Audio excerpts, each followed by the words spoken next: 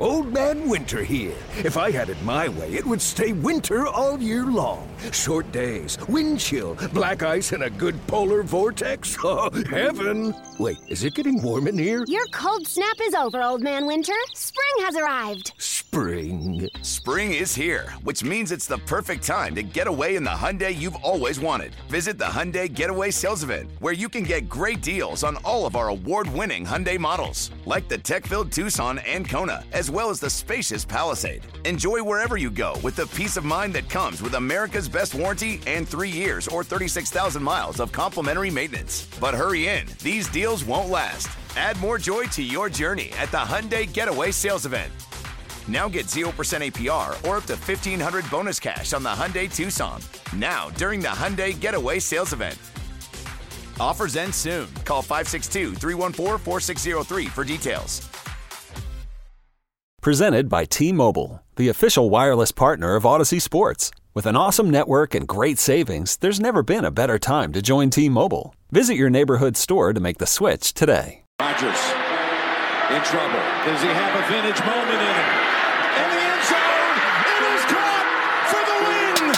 Pressure, pass is picked off, and who is it? Big B.J. Raji for the touchdown. Welcome back to another episode of the Pack's What She Said podcast. If you are listening to us on Thursday, Happy New Year's Eve. We're almost done with 2020. And if you're listening to this on Friday, Happy New Year. Welcome to 2021. Thank you for starting your brand new year with us at the Pack's What She Said podcast. So I am Maggie Loney, joined as always by Perry Goldstein. And we have kind of a little bit of a different show, I guess, just because we already did the Packers-Bears breakdown once. So we'll talk about what's changed, some playoff implications, and then we have some regular season awards, quote unquote, to give out for this Packers team. So Perry, how you doing going into week 17?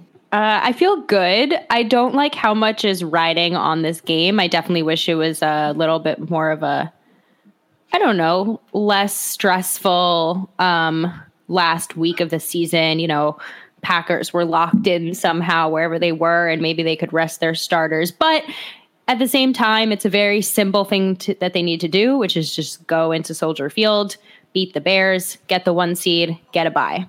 So all they need to do is win, baby. Yeah, absolutely. And Andrew Mertig and I had talked about this on Pack a Day earlier in the week, and he said he's less concerned about going into Soldier Field and losing than he is about the actual field of Soldier Field. So hopefully, knock on wood, there's no injuries or anything, and, we'll see kind of what the game looks like. But I don't remember who had it. I just saw it on Twitter. The Packers are 5-0 against the Bears in the final week of the season, in the 5 times that they've played. So far, so good. Looking at some of these stats, we've got an MVP with the Packers. So kind of then going off of that, what's different to you about this game, or what's something that maybe we didn't see in week 12 that you expect to see in week 17? Well, I was just going to say first that Aaron Rodgers said this week on the Pat McAfee show that he actually loves going to Soldier Field. That's one of his favorite places to play. I was expecting him to say Dallas first, but he said Soldier Field.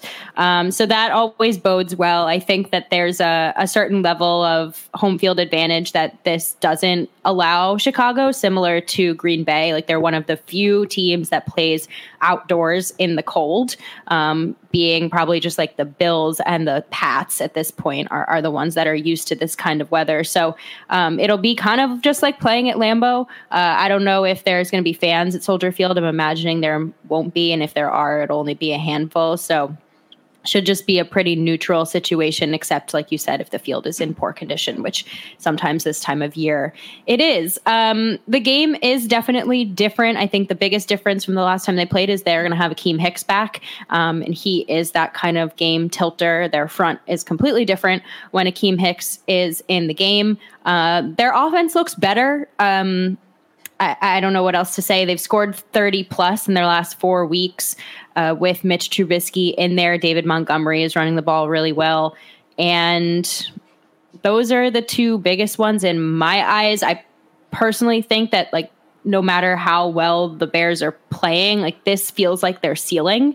I think we know who Mitch Trubisky is. We know what he can do. He's playing his best football right now, which is wonderful for him. And I'm glad that he was able to come back after being benched and prove to his team that he can lead them again, just from like a pure personal standpoint. That's really nice to see. But I just think that there's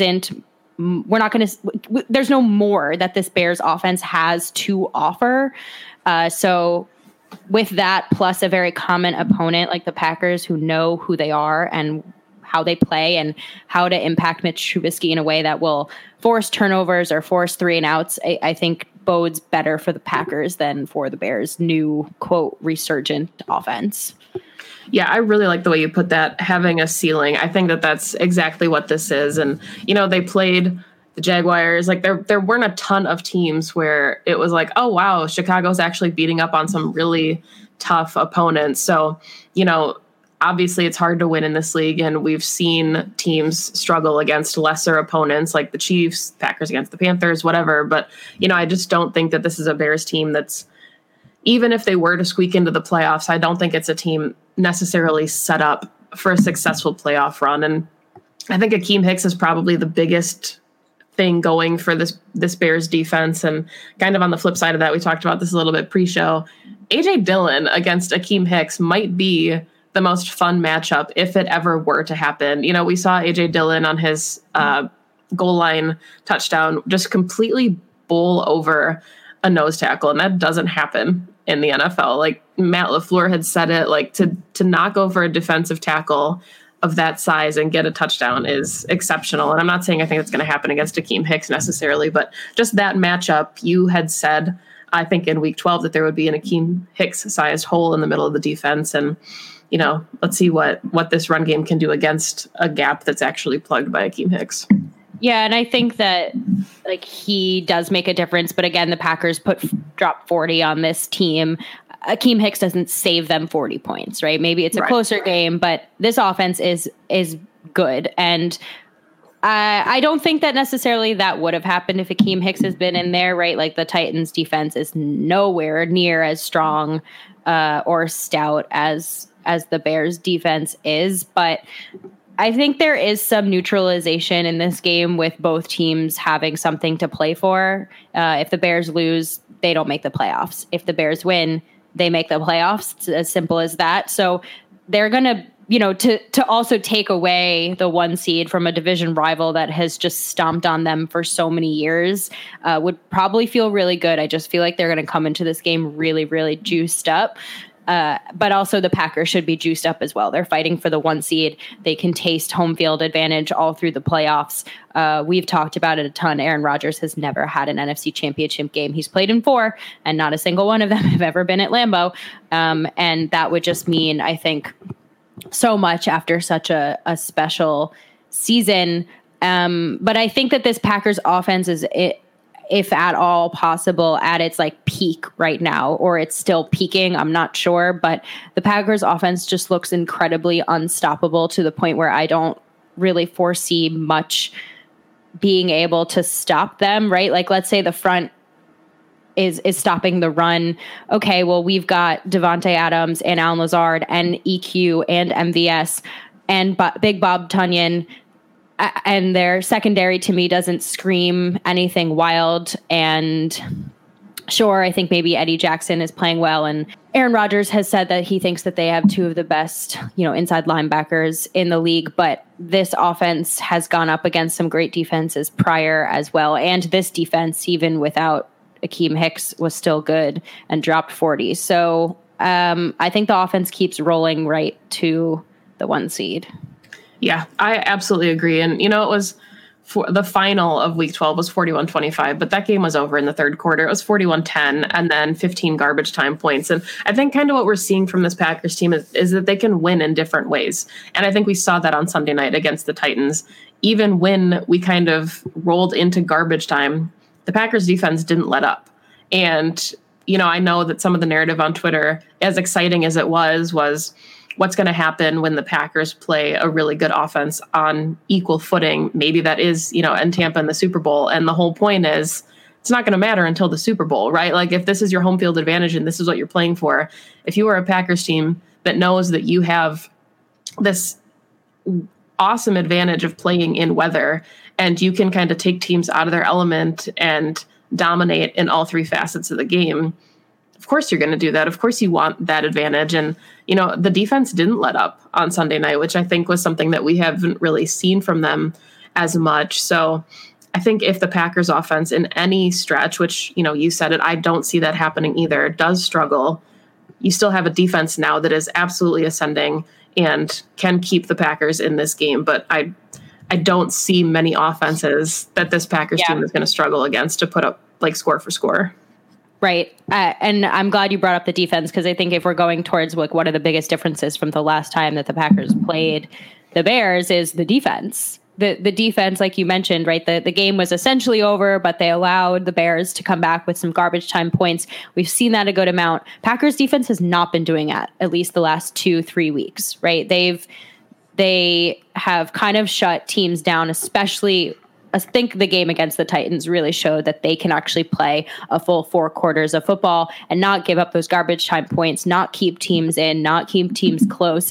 And they did it, like you said, against a very, very good offense. The Bears offense is nowhere near the Titans offense. And I don't think it has the capabilities to be anywhere near the Titans offense. So if the Packers defense can play the way they did on Sunday night against a Bears offense, who kept the Titans to 14 points, I just don't foresee this being close. Now, of course, with the Packers defense, you never know what's going to happen or who's going to show up. Are they going to be asleep or awake when the game starts? I'm not sure. But there is a very good chance that they can force the Bears into a place where they just can't get into rhythm and they can't get rolling. Yeah, and I think you and I both are kind of subscribed to the cautiously optimistic mindset as Packers fans and people that appreciate and study the game really closely, because, as a fan, you want to be excited about what your team can do, but it's really hard on paper to not get excited thinking about kind of what's in front of this team. And they always chunk their goals, and the first goal is always win the North, and then you want to look at potentially being the number 1 seed, and then you talk playoffs and Super Bowl and all that good stuff. But it just feels like this team is so cohesive, and it feels like for the first time since maybe, 2014, that this is a Packers team that is capable of sustained success going all the way. They're playing football, like their best football, at a really good time. And I think that this might be the closest that this team has felt to actually having all their goals in front of them. And, we talked about what last season was like. And yes, 13-3 was a magical thing for Matt LaFleur in his first year as a head coach, but even in the NFC Championship game, you never want to say it's not going to happen, but it didn't feel as realistic to think that this was a team kind of poised for long-term success. And everything we've seen from this team so far in 2020 with the learning second year of a scheme, the ascending of the defense, there's just so many things to be excited about. And for the first time, to have Aaron Rodgers potentially hosting an NFC Championship game at Lambeau Field, all of those things that kind of felt like pipe dreams feel kind of real. And I think that that's exactly what's going to be on the players' minds on Sunday, is that they are so close to pretty much everything that they've wanted for as long as they've been playing.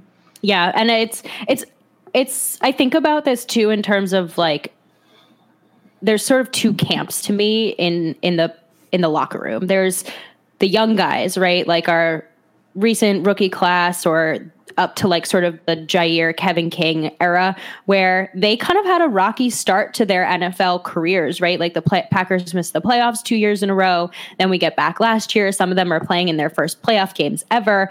And that's in and of itself, dealing with those feelings, that adrenaline, et cetera. And then you have the vets like Rodgers and Devontae and David Bakhtiari and Mercedes Lewis. And I shouldn't include Mercedes Lewis because he played for Jacksonville, and so I don't think he made the playoffs very often there. But I'm saying more the Packers vets who have experienced there's only 2 left from the Super Bowl team, Mason Crosby and Aaron Rodgers, but they experienced 2014 and they experienced 2016, and they know what that loss feels like. And some of them got it last season, right? Losing it to the 49ers.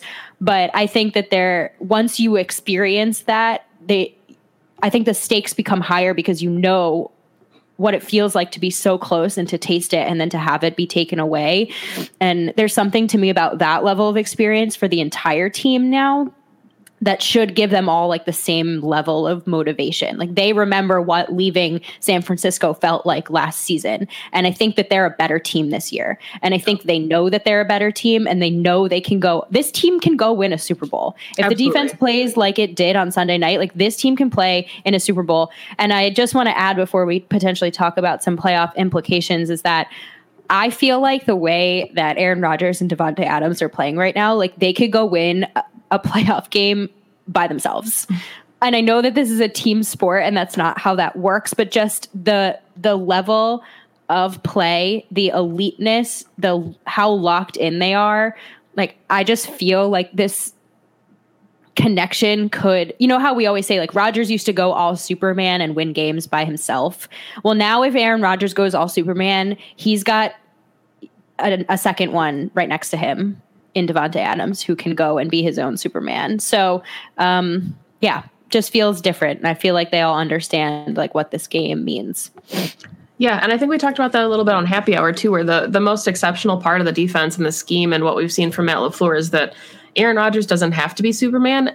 And he is right now because he's been set up for success, and the pieces he has around him and the way that Matt LaFleur kind of schemes guys open and what he can set up in the running game or the passing game. Like, it's just really exciting that, you know, Aaron Rodgers is so used to putting the game on his shoulders and hoping that he can do enough. And now he's just put in such a position to be successful that we're seeing, I mean, he's going to win the MVP. I feel like we can kind of confirm that at this point. It just feels like there's nobody else even in contention anymore. And, you know, with Pat Mahomes sitting in week 17, Aaron Rodgers is just going to run away with it with the numbers that he historically puts up at Soldier Field and against the Bears. So it's just kind of fun to see him having the success that he's having, knowing that he doesn't have to be the guy. He's just good enough to be that guy.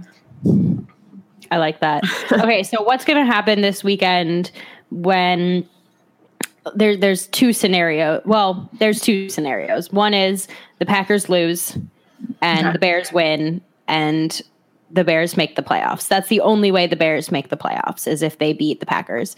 The best scenario, obviously, and the most simple is that the Packers win, they lock in the 1 seed, and that's it. They get home field advantage. So that's what we hope happens, of course. But if the first scenario happens and the Packers do lose, there actually is a lot of implications for other teams. And it leaves them open to even potentially dropping to the 3 seed, which to me would be insane. To think about them being the 3 seed. But essentially, if the Packers lose, the Saints and the Seahawks both have a chance to get the top seed. Now, if the Saints win and the Seahawks win, then the Saints become the 1 seed and the Seahawks become the 2 seed and the Packers drop to the 3 seed. If the Saints win and the Seahawks lose, then the Packers are the 2 seed. If the Saints lose and the Packers lose and the Seahawks win, then the Seahawks actually have the chance to become the 1 seed, which I don't know about you is my nightmare scenario.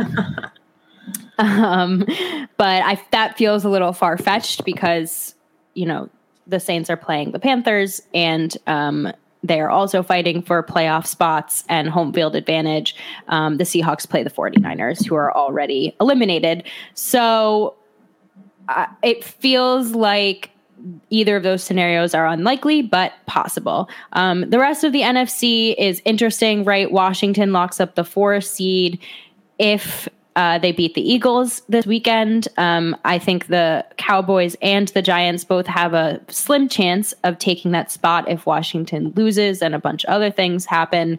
Buccaneers have locked in a wild card spot. They're either going to be the 5th or the 6th seed, but likely if the Bucs beat the Falcons this weekend, which it sounds like they will since the Falcons are already eliminated, they will lock up the 5th seed. The 6th and 7th seed are confusing, so bear with Maggie and I. But essentially, if the Packers lose, the Bears clinch the 7th spot, our new 3rd wild card at 8-8, which feels like a cop-out. The 6th seed is the one that gets tricky. So it's Rams versus Cardinals this weekend. Whoever wins that game gets this spot. Now, if the Bears lose, it's kind of unclear who gets that 7th seed. It could be whoever loses the Rams-Cardinals game. It could be potentially the Cowboys, depending on what happens with the Washington game. So there's a few scenarios, but basically what the point is here is that the best case scenario is the Packers win. They get the 1 seed, they get the bye, done. Depending on what happens with the Saints Seahawks, the Packers could be the 2 seed and then be hosting the Bears for the wild card round at Lambeau the following weekend. Yeah, and that is something that we absolutely don't want to happen. I think realistically what's likely to happen, and, I think that you would agree, is, we'll see the Bucs clinch the 5th seed. The Rams and Cardinals game gets really interesting because Jared Goff likely is not able to play, or if he does play, he's kind of dealing with that thumb injury, but I thought he was already ruled out. He's not playing. Okay. Kyler is potentially going to play, but he has a lower leg injury, and so they haven't announced if he's going to play or not.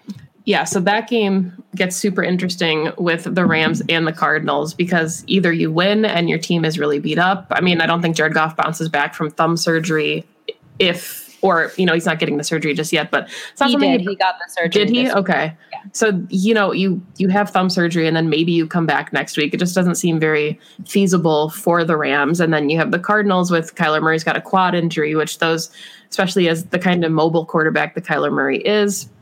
So we could see the Bears in 6 or 7. We could see the Packers in 1, 2, or 3. So there's a lot at stake here. But I think the moral of the story for the Green Bay team is just beat the Bears. And I guess then, regardless of the 1 seed, if they fall to 2 or 3, looking at the playoff picture, what are your thoughts on maybe your ideal matchup, regardless of seeding, whoever gets to the Packers, let's say in the divisional round? What would be your ideal path to the Super Bowl? Some teams that you'd be the most okay with, or the teams maybe that you would have the most hesitation to see come to Green Bay?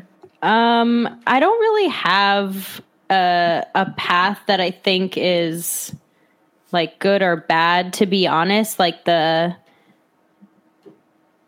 Packers being home feels to me like it doesn't really matter who's going to come in. The Packers are going to beat them. I'd prefer not to play the Seahawks. Their offense is so explosive to me. It feels like a game.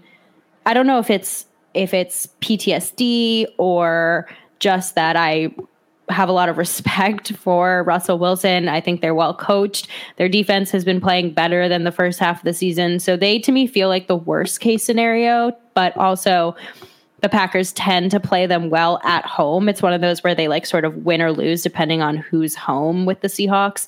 I think the Saints coming up to Lambeau would be wonderful because I cannot imagine Drew Brees throwing the ball in the cold weather. I actually fear the Washington football team's front. That would be almost another worst case scenario team. I think that the Packers could, of course, stop their offense. But that front 7 definitely throws some shivers down my spine. The rest of the teams, like I said, if the Packers are home hosting the Saints, the Rams, the Bucs, none of those particularly make me fear anything given the home field advantage of being cold. I think having the Bears come up again could be a tough matchup. I wouldn't enjoy that. If the Packers are the 2 seed, there's, the rivalry, the play spoiler. They can play in the cold. That's not an advantage against us. So I think my best case scenario is Packers get the 1 seed and then everyone else, you get a warm weather team up there for the divisional round. Yeah. And I think, you said it best where Lambeau Field kind of is the tiebreaker in a lot of these situations. If you're talking about a team that plays in the Superdome with some turf having to come up in a potential snowstorm, that's going to make a difference. I think one of the interesting paths would be Tom Brady and the Bucs coming up to Lambeau for the divisional round. And, that potentially will happen. That seems like at this moment in time, the most likely option, kind of given, that they're playing the Washington football team. But, we talked about this pre-show. I would I think that game's going to be fantastic. I don't know about the Washington offense, but it really feels like that front seven could give Tom Brady and that O-line fits.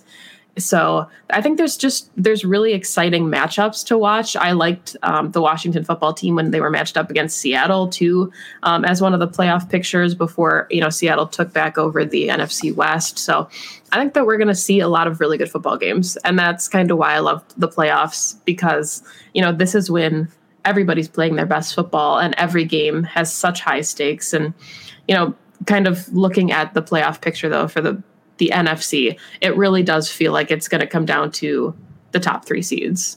Yeah. Maybe the Bucks, but the wild card picture this year is just not as, I think the AFC is a lot more interesting. I'll say that. I agree with you. I think that especially let's say the Rams do sneak in, their quarterback just had thumb surgery, or there's a lot of things that could go wrong. I love the playoffs because everything just resets. What happened in the regular season just kind of doesn't matter anymore. We've seen a Packers wild card run the table to the Super Bowl. I don't think anyone expected them to win in 2010 because everything just resets. And so it's really just may the best man win. But hopefully the Packers are the 1 seed and they ride themselves straight to the Super Bowl by beating everyone that tries to come their way up in snowy Wisconsin. So speaking of we're shifting gears right to the postseason, but I think it's worth a look back to the regular season because this team and this season, I know there's a 1 game left, but was really special. And we saw a lot of players have, not just Aaron Rodgers, but a ton of Packers players have either breakout or star performances this season. And so I think it's worth kind of diving into a few awards really quickly that we thought of. So wondering for you, Maggie, who is your regular season offensive player of the year for the Packers? So I'm going to exclude the MVP because that feels like absolutely cheating, and he is for sure the MVP.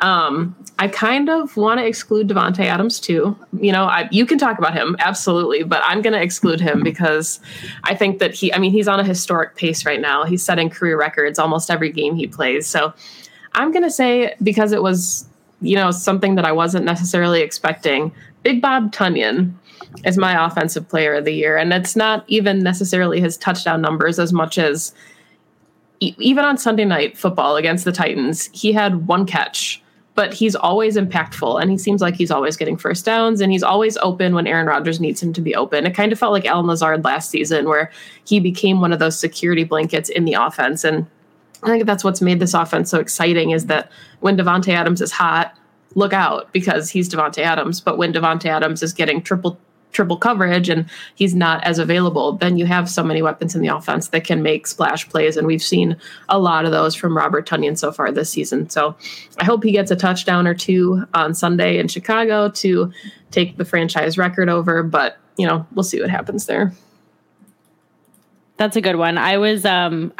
He was on my list. I'm not going to talk about Davante because I think it's too obvious. I'm actually going to talk about Elgton Jenkins because he was my other pick. So I love that.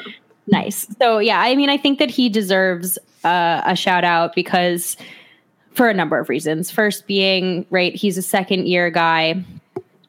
He, by all accounts, is one of the best offensive. He was on the Rookies of the Year last season for the entire NFL. I think was very somewhat overlooked, right? Because he played on a line with Brian Bulaga and David Bakhtiari, Corey Linsley, et cetera. And then this year, we lose Bulaga. Corey Linsley battles an injury. Pretty much everyone on the line besides David Bakhtiari battles an injury throughout the season. And Elgton Jenkins ends up playing all 5 positions on the offensive line.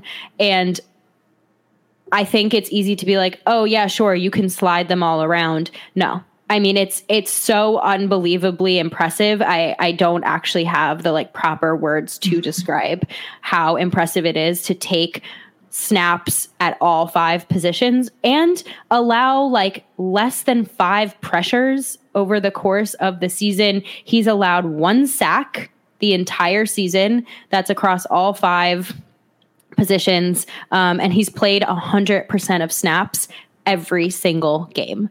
Only 5 penalties, which is actually tied for 8th in the league. Feels like it should be higher than that.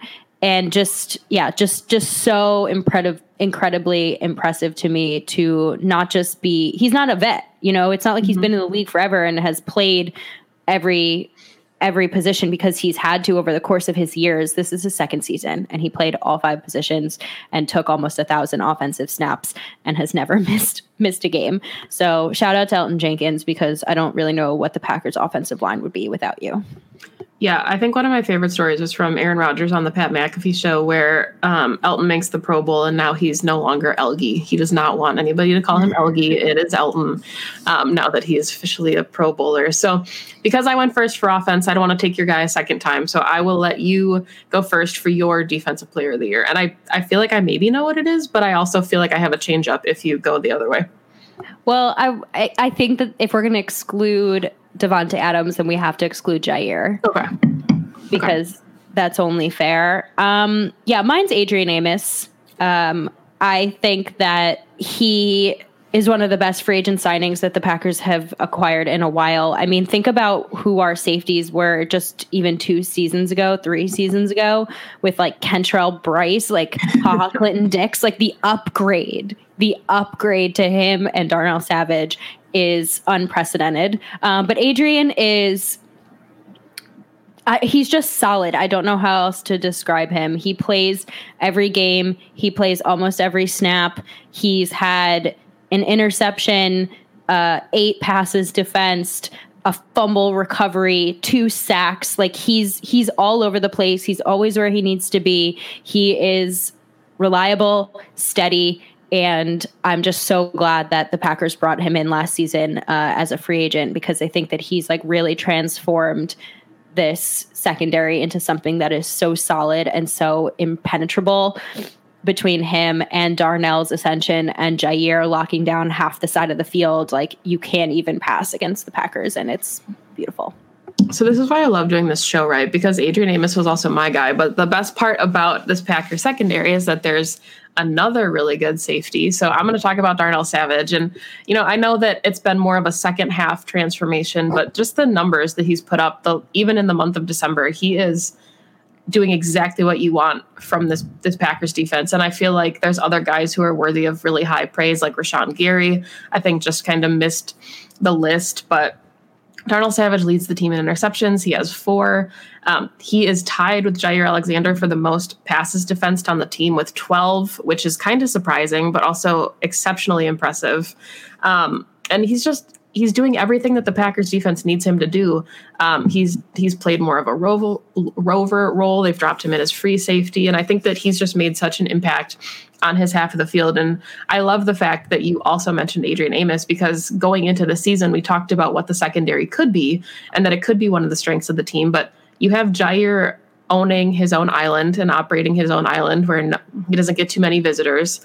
And then you have 2 safeties who are playing probably their best football to date at a really good time. So Jacob Westendorf had said it on Pack-A-Day, but even if you get like pretty good Kevin King or like okay Kevin King, that's a really, really good secondary. And if you happen to get good or great Kevin King in any given Sunday, it's becoming a shutdown defense in the secondary. Yeah. I mean, I love to talk about them for forever. So I'm glad that we gave them the credit where credit is due. Okay, so for the next award, which is our biggest surprise of the season, who do you have in mind? I don't know if this is going to be like a surprising pick, but I'm actually going to go with Marquez Valdes-Scantling. And just because, I think we saw him struggle with drops a little bit in the beginning of the season, but he's always been consistent enough. And we had talked about kind of what this offense needs and did they need a wide receiver, and look at all the pieces they have and all the weapons that they have and guys that can do multiple things. And I think that he's just been a really nice role player. And we've talked about this on the show before, on Happy Hour, wherever you listen to us talk about the Packers.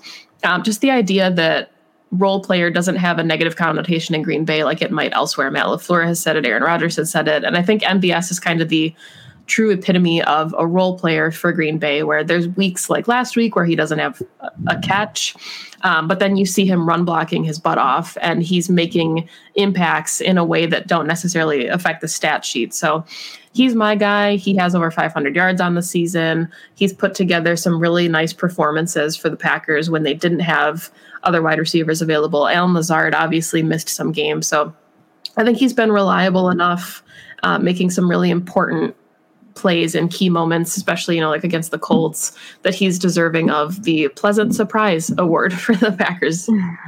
That's a good one. He was actually who I was going to do on offense, but luckily I have another player who is on the defensive side who honestly, truly has been a surprise, and it's Chris Barnes, undrafted free agent out of UCLA. No, not a name that anybody was talking about in the offseason. I mean, wasn't even drafted. And then all of a sudden you see him out there starting at inside linebacker this season, and he's looked great. He's had 66 tackles, a sack, a forced fumble. I feel like he's always in the backfield. And then you see, Christian Kirksey go down with an injury, and who gets the helmet? Chris Barnes. I mean, to have a rookie put on the green dot and be able to direct from the coaches to the team on the field, what the play calls are going to be, what the fronts are going to look like, what the scheme is just so impressive to me. And that's a level of football IQ that you usually expect out of a vet, right? Like, this is why we brought in a guy like Christian Kirksey, was so that, because he has that experience, and yet they're giving it to a young undrafted guy like Chris Barnes. So he's been really impactful. I think you see his, number 51 out there making plays all the time. And I think the Packers haven't had a really, athletic inside linebacker tandem in a while. And I think him and Kamal Martin are really exciting for the future. Yeah, and I think that's a good opportunity, too, to give Mike Pettine his due, because, we have been on this show for a very long time talking about the three-man rush, which has ceased to exist almost in the month of December. And Christian Kirksey said after the Titans game, Mike Pettine put them in a really good position to be successful. And I think part of that was taking him from the Mike linebacker role, giving that to Chris Barnes, and then giving Christian Kirksey and Kamal Martin rotating opportunities to be successful. I thought on Sunday night, Christian Kirksey played his best game as a Packer. And I think a lot of that was due to the way that this defense has kind of adjusted its scheme to fit its players. So I guess then last award, whatever we want to call it, a Packer player that is ascending for you at the right time heading into the playoffs. I'm about to steal yours, so I'm sorry, but it's got to be AJ Dillon. That's not what I was going to pick, so you're okay. Okay, sweet. I mean, it has to be, right? Like, AJ Dillon finally gets his more than 2 or 3 touches in a game against the Titans. He goes for 124 yards and 2 touchdowns. I can't say enough about what that says about a player, to wait behind 2 wonderful players like Aaron Jones and Jamal Williams, to learn to get COVID, to come back from COVID, to train and get your body right again after potentially what sounded like he actually battled through the virus a little bit based off of the way that Matt LaFleur has described it.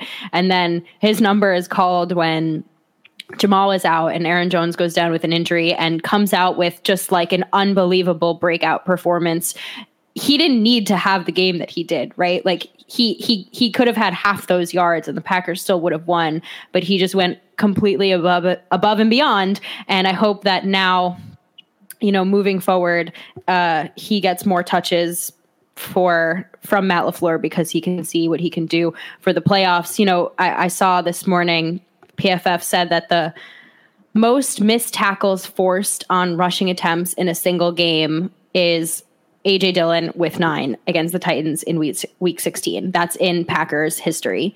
So that just says what kind of game he had against the Titans. And this is exactly why we drafted him. Snowy games, December, January, February, when you need a big bulldozing back. I think he's so much more than that. Also, you could see him getting, seeing the field, finding the holes, jump cuts, breaking tackles.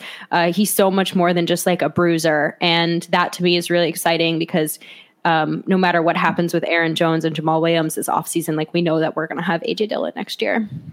Yeah. And I love that. I don't know that he has so many nicknames on Twitter. There's Quadzilla. I really like the Snowplow. I think that's an adorable nickname for a player that plays in Lambeau Field. But I think the best part, like you said, is he's got fresh legs. And if the playoff path for the NFC is going to run through Lambeau Field, so is AJ Dillon. And I love that. But I'm going to flip it to defense. I'm going to talk about somebody that I basically said a couple minutes ago, just missed out on my Defensive Player of the Year award, and that is Rashawn Gary. I think that, if you looked at his performance against the Titans, he, in the role that he plays, was not necessarily designed to be the guy to bring down Derrick Henry, but he was always where Derrick Henry was. He had some really nice open field tackles. It felt like he was almost always the first guy to the ball, regardless of who had the ball. You and I talked about this on Happy Hour. There was a stunt that Rashawn and Z ran where Za'Darius ended up getting the sack, but it kind of looked like it was designed for Rashawn, and Z just got there first because he slipped his defender. Rashawn Gary is second on the team in sacks, second on the team in quarterback hits, despite not starting. And I think, there's kind of a tandem here, and Preston Smith is also ascending at the right time. I think that front seven as a whole has played a lot better the last couple weeks, given kind of the way that we've seen Mike Pettin scheme his guys open and put them in a position to be successful rushing the passer. But yeah, Rashawn Gary scares me, and I love that. I think he's going to make such an impact for this defense. So before we wrap this up, I do want to ask you now, because we talked about Rashawn Gary, we're talking about the front seven. The Packers have signed Snacks Harrison, claimed him off waivers, and I doubt he'll play Sunday, but he could have 2 games in Green Bay and then the chance to go to a Super Bowl. And if there's one thing that Snacks is very, very good at, it's stuffing the run. He's never really been a guy to get after the quarterback, but that's why you have Kenny Clark and Z and Preston and Rashawn. And I just think that he is potentially a really, really good piece. And he had said on Twitter that he was finally starting to feel his legs and he was about to get scary, and then Seattle let him go. So I just want your thoughts on Snacks in this front seven. Well, okay. So my first thought is that he actually asked to get released from the Seahawks. They didn't just drop him. So I'm more wondering what his mentality is, because I think there's something to be said for this team has battled together throughout the whole season. And now they're going into a very, very pivotal period where they could potentially make a playoff run. A Super Bowl run. And so my thought honestly on the Snacks signing is Snacks in the same mental state as the rest of the Packers defense and team?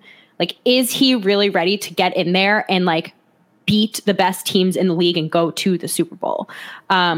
I don't know. He hasn't played really this season, and I don't know what his motivation is. I don't know if he really wants to play. That's my biggest question. Put that aside. Obviously, he's someone the Packers fandom at least has wanted the Packers to sign all season. So I hope that they're all happy. I think the Packers have been stopping the run pretty well the last few weeks. Would it be better to have a guy like Snacks out there if we inevitably play an Alvin Kamara? Yeah, sure. I think Snacks brings all of the vet presence and skill needed there. But I also think that we have the pieces because we've gotten to this point without him, right? So I don't know what his motivation is. I don't know what his mental state is like. But if he's ready to go out and win a Super Bowl, then by all means, put him in there. Yeah, I think it might have been Peter Bukowski, but somebody had said that I think he played between 20%, 35% of snaps in a couple games. He was a healthy scratch in some games as well. So I do think that's a good point. And, I think depending on which team had claimed him on waivers, there might have been some holdout there. But he did say that there was a short list of teams that he was interested in still playing for. It sounded like Green Bay was one of those teams. Kenny Clark has already welcomed him to the Frozen Tundra on Twitter. So I hope that this is just a really impactful opportunity for him and for the Packers defense, and that everybody kind of bands together. But I do agree with you that there are some question marks there. And the question marks, unfortunately, probably won't be addressed until we see the Packers in the divisional round of the playoffs at Lambeau Field.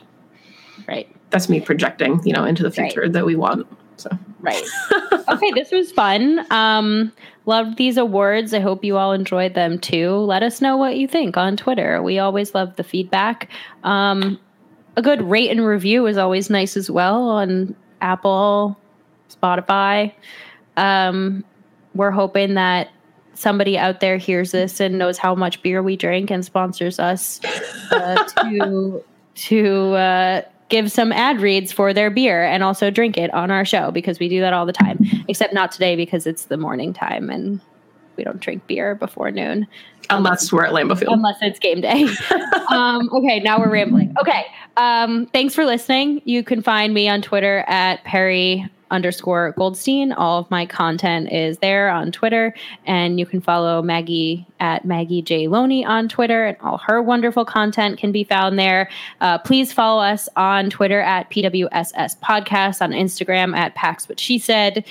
We post some video and audio snippets on Instagram, so you can follow us there. And as always, go Pack Go. Go Pack Go. And Jones out in front. They're trying to chase him down.